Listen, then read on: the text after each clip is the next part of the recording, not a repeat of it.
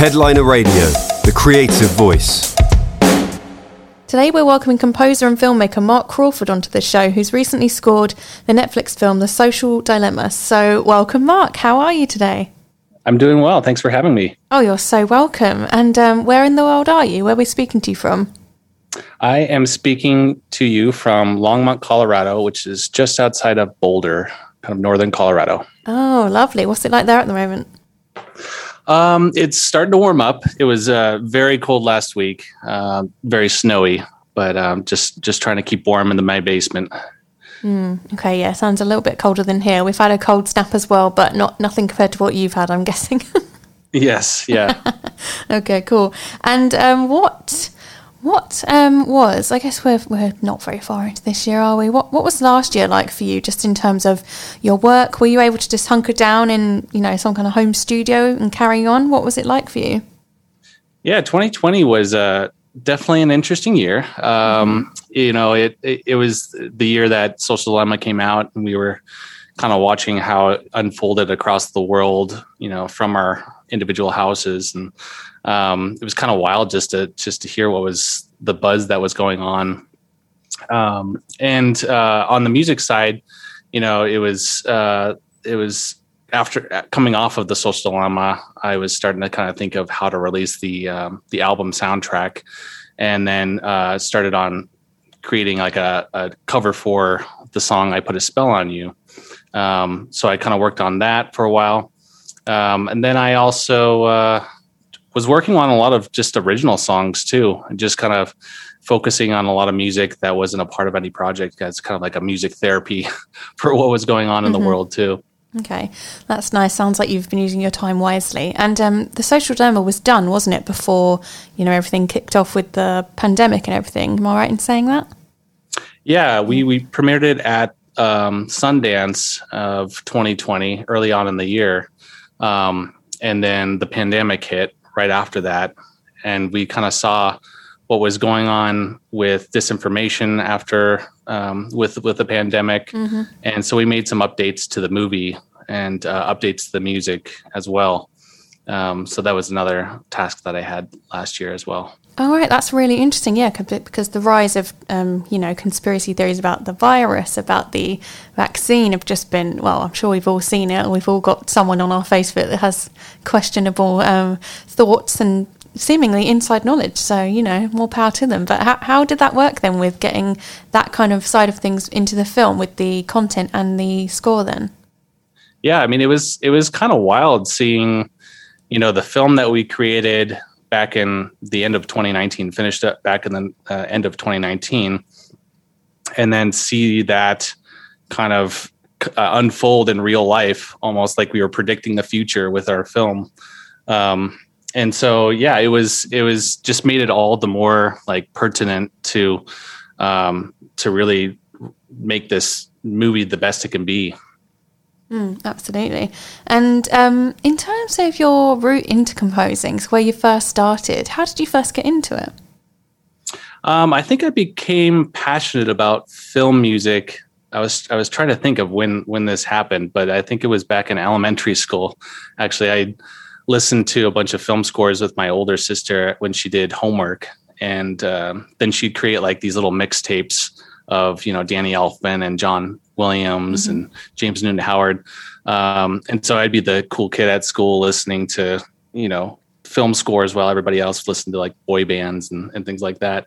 And then at the same time, I was also creating films as well. I'd borrow my parents' VHS camera and just create little movies with my friends, and I'd put these mixtapes in a boom box and hold them up to the VHS camera and kind of create a in-camera soundtrack. And so that was like my first relationship, or seeing the relationship with music and film, and that passion and seeing how that affected audiences when I showed it to them just kind of carried through college and into my professional work. Oh, interesting. And did your sister end up exploring that side of things when it came to her work as well? No, she actually became a teacher. Oh, okay. So she teaches high school now, yeah. Okay, a bit different. Nice that she inspired you, though, so early on. You've conjured up memories I'd forgotten I had about using clunky, camcorders to make films and stuff and radio shows with cassettes. So yeah, it's nice. Yeah, older sisters are the best. They show you a whole world. Well, as an older sister, I can confirm that, yes, we are very good. We are very good. And so it sounds like then this is sort of always what you wanted to do. Was there no plan B? Did you have some kind of, I don't know, other career option planned? You were chartered accountant or something trained, or was it just fully onto the music? Well, I really loved music all throughout high school. But I decided to go into film production when I went to college, just because I didn't want to be in a practice room 24/7 throughout my college days. And I just wanted to learn more about story and that aspect of it, and learn all the different aspects of production. And so I think that really helped me have a good grasp on story and kind of have a holistic approach to film composing later on.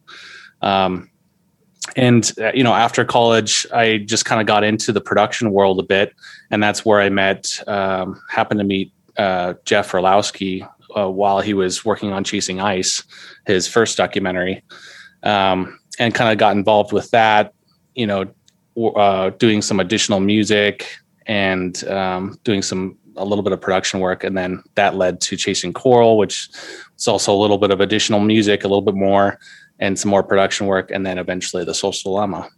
I see. So was Chasing Ice the first film that you did a score for? It was the first big film I would say I did additional music for. It was kind of like my foot in the door, my pinky toe in the door. Okay. And from doing that then, what were some of the big things that you learned? You must have learned, I guess, things to do and things not to do, I'm guessing. So I mean, I got to sort of shadow Josh Ralph, who was the composer for that one, as he was creating it, and kind of saw his approach. So I had started out, I was thinking I was gonna score the whole film, and I was, bright-eyed and bushy-tailed right out of college with my first film, and created a bunch of temp music for that, and he ended up eventually scoring it. So I was like a little disappointed, but then I got to see kind of how he approached it, and that was a huge learning experience. Okay. Yeah, it does sound like a good learning experience there to learn from someone so well versed in it, I guess. And for anyone listening that doesn't know, so obviously it's kind of self-explanatory, but Chasing Ice, so this is about the planet's rapidly melting glaciers, and Chasing Coral about coral reefs dying on this massive scale. So, they're quite big environmental issues, big topics as well. So how did you go about, approaching these in terms of when it came to the music? How I approached them when it came to music. Well, I think with Chasing Ice, I think the score, the two points in the score that I was scoring were, the Greenland ice sheets, like a big flyover. So I was thinking a really, really big orchestral type of sound. When it came to Chasing Coral, I was working with Dan Romer, who was like my hero he was like a big icon that I'd look up to with Beasts of the Southern Wild and some of his other scores. So it was really cool to get a chance to work with him. And I think the approach was, I would score the underwater diving scenes and kind of have this like 80s synth type of sound with my score that would kind of counteract his orchestral other elements in his score. Interesting. And I was thinking just visually, these types of films must lend themselves to being quite cinematic, I'm guessing, because of, the amazing underwater shots with all the coral and the fish and everything. And then, these vast expanses of ice. Am I right in saying that? Oh, yeah. I love scoring these films because the visual aspect that Jeff Orlowski brings to them, especially with the underwater elements, it just kind of creates a whole new palette of instruments. And you kind of take your synesthesia type of your brain, which is like combining different elements and or different senses, and you're kind of thinking of the visual elements and imagine, because I'm also a diver myself too, so thinking about how So thinking about how music might sound underwater, or some of the music that plays in your head when you're diving. Oh, that's a really interesting element to have on that then, from your perspective as a diver. How interesting. Yeah. Do you have synesthesia then, if you don't mind me asking? Yeah, I do. I kind of, I think I do. I mean, it's kind of like I think over the years I've kind of honed in on it and kind of used it to my abilities to score. But I think I kind of I hear a lot of textures, and I kind of see a lot of sounds. When I see images, I kind of get like this internal feeling of what the sound should feel like. It's kind of it's really hard to explain with a lot of synesthesia. It's just a very, it's an internal feeling that you get. I'm not sure how to explain it. No, I find it fascinating because I've actually spoken to, you maybe about the fifth person who's actually got some form of synesthesia, and they're all musical. I wonder if it's just instinctively linked to that side of the brain. It must be, I suppose. Yeah, I mean, I actually created a documentary back in college called Synesthesia, and so I kind of researched it for a while, and I didn't think anything of it because my friend had it, and I was doing a documentary on him. And then later on, I kind of noticed some things I was doing, or some ways I was thinking about things that were definitely synesthesia-like.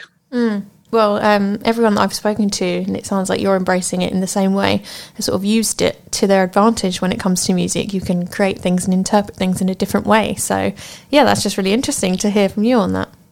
Yeah, it definitely comes in handy when it comes to film scores. Oh, for sure, I bet. And I've seen you've worked across quite a range of genres of projects. So I'm guessing one of the joys of composing is to be challenged by all these different subject matters and approaches that you can do. Is that right in saying?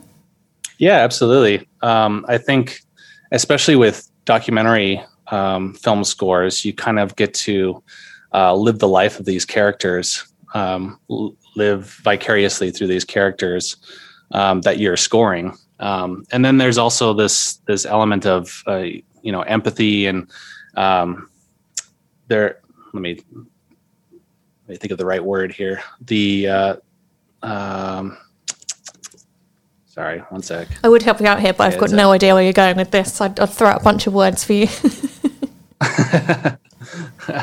It's there is a lot of ethics involved. Yes.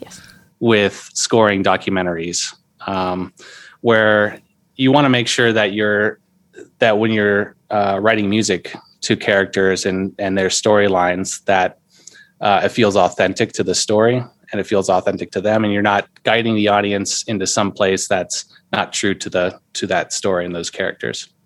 Yeah, and I suppose you do have to tread a really delicate line of, like you say, not taking away from what's actually happening in the moment. There might be a temptation, I suppose, to do that sometimes with, this is a really key piece. We could really make this really emotive, but I suppose you have to just decide when to let the scene breathe, I suppose.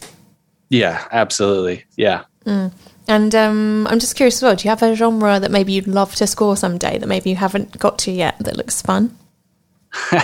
Well, a lot of people have said that The Social Dilemma is sort of like it feels like a horror film, almost like a real life horror film. Yes, I thought that from watching the trailer. I haven't seen the documentary. I'm going to watch it tonight though, but yeah, I can see that. Yeah. And, growing up with an older sister, she had introduced me to a bunch of horror movies when I was little, when I was like way too young to watch horror movies. But that's always been a genre that's been really fascinating to me, because I think, it's a way to put, society's anxieties and fears out on the screen in stories. And I think that's just that's super interesting and would be fun to play around with. Yeah, agreed. That does sound like it'd be really good. So obviously on to The Social Dilemma. So you're the sole composer for this, and it premiered obviously last year at the Sundance Film Festival. And I saw that 38 million households watched it in its first 28 days. That's the power of Netflix for you though, isn't it? There's a lot of people that have heard your score. How does that feel just to hear that? It's probably gone up by now, I suppose. Yeah, it's pretty amazing. we thought it would be impactful just because it was a subject on social media, and everybody was, on social media, and that's kind of how our lives have been shaped around during this pandemic era. But we didn't know it was going to be this big. Yeah, I suppose it's just hard to predict what's going to be a big hit on Netflix. But you've definitely got a captive audience, I suppose, haven't you? Yes. Yeah. So that's one small good thing. Yeah, one way to look at it anyway. So, given what the film is about, so, exploring the dark side of social media, and all of the things that go with that, you've mentioned, conspiracy theories, everyone knows the things that can happen on social media now and how they can affect you. But, so was this an immediate yes when you were asked if you were interested? Yeah, I actually started working on The Social Dilemma as a sound recordist. That's right. So I was recording a lot of the interviews and and recording a bunch of the interviewees. And I'd start to come up with just ideas about how the soundtrack would be based on the subjects they were talking about, with humans versus technology. And then I just went home and kind of snuck off and created some sketches based on these ideas, working with digital elements and working with real instruments. Kind of came up with a sound, and I showed it to Jeff and Davis, and they really liked it because it fit the feeling of the film. And that's sort of how the first discussions began on as the composer on The Social Dilemma. I see. So I was wondering how you went from sound recordist to being a composer and how you made that leap. So obviously must have had quite an effect on you if you were so inspired to go off and do things sort of with not being asked to. Yeah. Yeah, absolutely. I mean, the one thing I kept on thinking about was, could computers and algorithms take over human creativity at some point? I read about this study.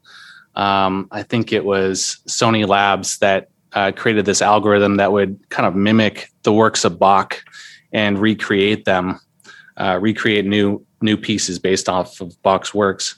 And I was just fascinated with that, and I kept on thinking about what would a computer create in terms of a film score? What would that sound like?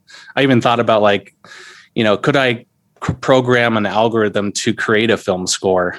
What would that sound like? I don't think we're quite there yet, but we may get there someday. Well, maybe not too soon. That's not good for the composers. Yes. Yeah. Job security, yeah. Yeah. I'm just being a bit nosy about the tech, about the sound recording side of things before we get onto the scoring. We're using Electrosonics for that. I use Electrosonics Omnisphere for kind of creating the theremin instrument that kind of plays throughout the film. I kind of used a bunch of different waveforms for that. And used that. And I used a bunch of different kind of digital elements, digital instruments as well, to just kind of sprinkle on top of the human elements that were in there too. Yep, that makes sense. And so when you decided on how to approach this, did you sit down with the showrunners with a sort of guideline on what they wanted, or did they mainly leave it up to your interpretation? So as I said, when I was listening to the interviews, I was thinking about the approach and how the film score would sound like. And, I brought this idea up to Jeff. We kind of talked through it about, how the narrative world would sound versus the documentary world. Would there be two different scores? Would there be two different sounds for those? And what we kind of landed on was, thinking about, could we do a human type score and then a digital score, and then have them kind of interact throughout the film based on the where the characters were emotionally in the arc. And I think that was the fun thing, is figuring out how those two interacted throughout the film. Okay, and I'm just wondering, how does the score change in the film as the humans, come to rely more and more on technology, perhaps as it goes along? Yeah, so at the beginning, when we introduce the narrative world and the narrative characters, we kind of hear a more orchestral, traditional film score. This is, more strings and more piano. You kind of get the heart of the human instruments.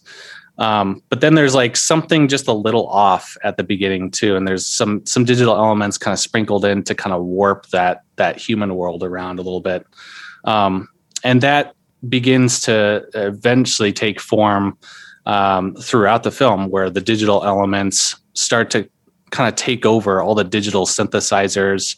I used an awesome instrument called the modular synthesizer, which is just kind of crude machine sounds almost, to kind of just mingle in with some of the human instruments.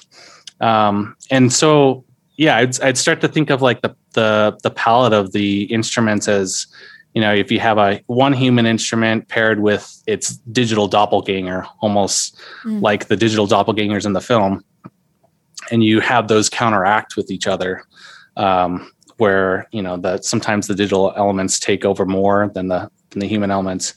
In the midpoint of the film, when Isla, the young girl's looking into the mirror, that's kind of the point where, you know, the digital and the human side see eye to eye as well. That's where you have that theremin sound from Omnisphere sounding like almost like a human voice singing. Then you have like a piano that's like the heart of the human elements, and you have that modular synthesizer drone sound kind of coming underneath. It's all these elements kind of mixing together in a harmonious way. But then later on, as the film kind of goes downhill from there on, you kind of go into this digital synthesizer spiral where all the digital elements start to take over a bit more. Okay, sort of reminding me of that, you know, that saying Instagram versus reality. It sounds like you've mirrored that quite well with the use of instruments and synths and stuff throughout the film. Yeah, that was it. And I think there was one that in the section where where we're talking about the pandemic and kind of this alternate reality, I kind of created like a cue that was almost like a fantasy world version of the film score as well. And that kind of had all the human elements kind of come back in, but in kind of a very mechanical, fantastical way. Okay, and it sounds like maybe the tech is given a sort of bit of a sinister character, through want of a better word, you know, throughout the use of the music. Is that correct? Yeah, it definitely is sinister. It's sort of like this, and this is what I created with the modular synthesizer. Is it's this element that's kind of drawing us into the score and into the story without even knowing. It's this underlying undercurrent that kind of goes throughout the film, and it's not quite harmonious. It's not quite on pitch. It's just a little off, and that's kind of that's why you feel that uneasiness throughout the film as well. Okay, I see. Yeah, and so how does the orchestral side of the score come into it? Because I've seen your there's a brief sort of making of video on your website, isn't there? So I watched that earlier, and that looked really interesting. So how did that come into it? Yeah, like I said, the narrative side of the film score at the very beginning is definitely very orchestral based, and I thought of the orchestral elements as sort of that's the human creativity part. That's the human spirit. That's the human heartbeat. You have that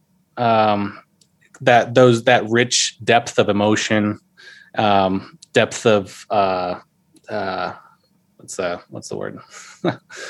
The depth of sound in the score, and but then as the digital takes over, it's sort of like it's just warping it and making it it's warping it. No, that totally makes sense. I'm just curious as well, given that you said some people said it's reminds them of a horror film in some parts, and just from watching the trailer, I can definitely see that. I was wondering if you borrowed from any tropes from genres like horror or sci-fi or that kind of thing. Yeah, I mean, I thought about kind of going back to the human elements and the orchestral elements. I thought about how to almost like a horror film where you see like the humans kind of transforming into a monster. It's sort of like the human elements and the orchestral elements turning into something that's not them and kind of dehumanizing them a bit. So I thought of them as I worked with an awesome co-producer, Connor Abbott Brown, who we talked about how do we make some interesting sounds with these orchestral elements to make them sound more mechanical and make them sound more like they're getting taken over by a machine. And so we had one scoring session where we just focus on all the special effects elements of the strings, and thinking about what Bernard Herrmann did with Psycho, I'm blanking on the name, but Under the Skin, the composer for that one, what she did with the digital elements and versus the orchestral elements there too. Okay. And when you watched it back, was there any scene in particular that you were, particularly proud of, or you thought, actually, that's worked so well, like that you're really pleased with how it turned out? Yeah, I really enjoyed scoring the last scene, which is the cue Shut It Down, just because that's the moment in the film where the human elements start to come back into the score. And it's this part in the story where we're talking about how humans may live in harmony with technology, and we might find a way out of this mess.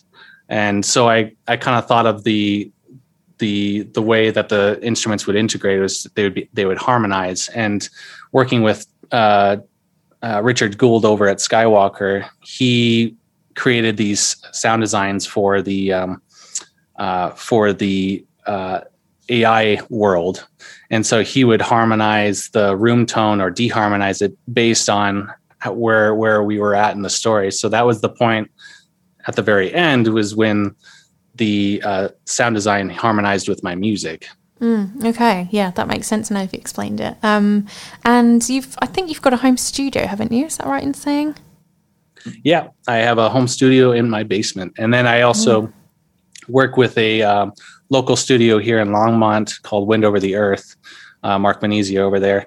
And he works with me on, recording a lot of the players.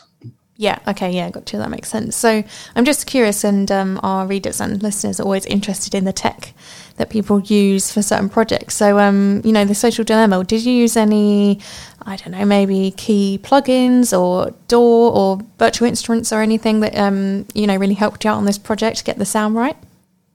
Yeah, I work in Logic, and because I knew there was going to be orchestral elements that I really did want to record, just to get that depth of sound and that human emotion in there. I mocked up a lot of the orchestral elements using Spitfire Audio, chamber strings, Cinesamples, Tina Guo, cello. And so, kind of creating these mock-ups to show Jeff and Davis what I was working on, and then showing how the digital elements would kind of come in and interact with that. Okay, that's interesting. And just touching on, Spitfire's chamber strings there. Oh, sorry, easy for me to say. How helpful was that when it came to this particular project?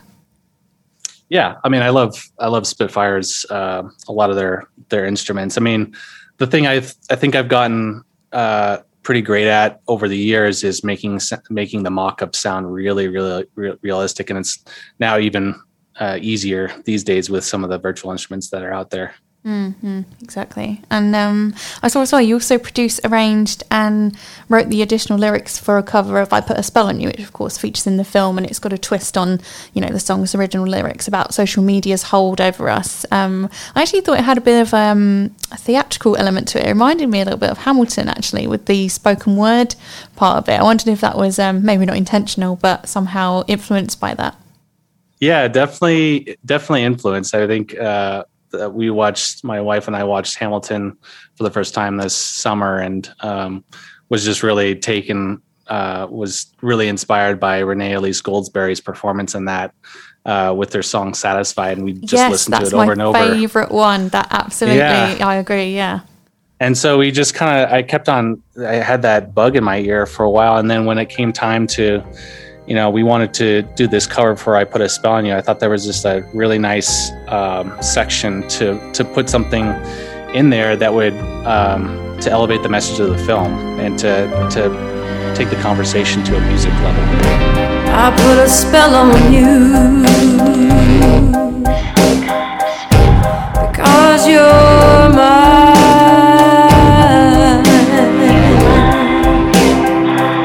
You better stop the things you do. I'll tell you, I ain't lying. I ain't lying. You know I can't stand it. You run and ran. I can't stand it. The way you put me down. I put a spell on you because you're mine.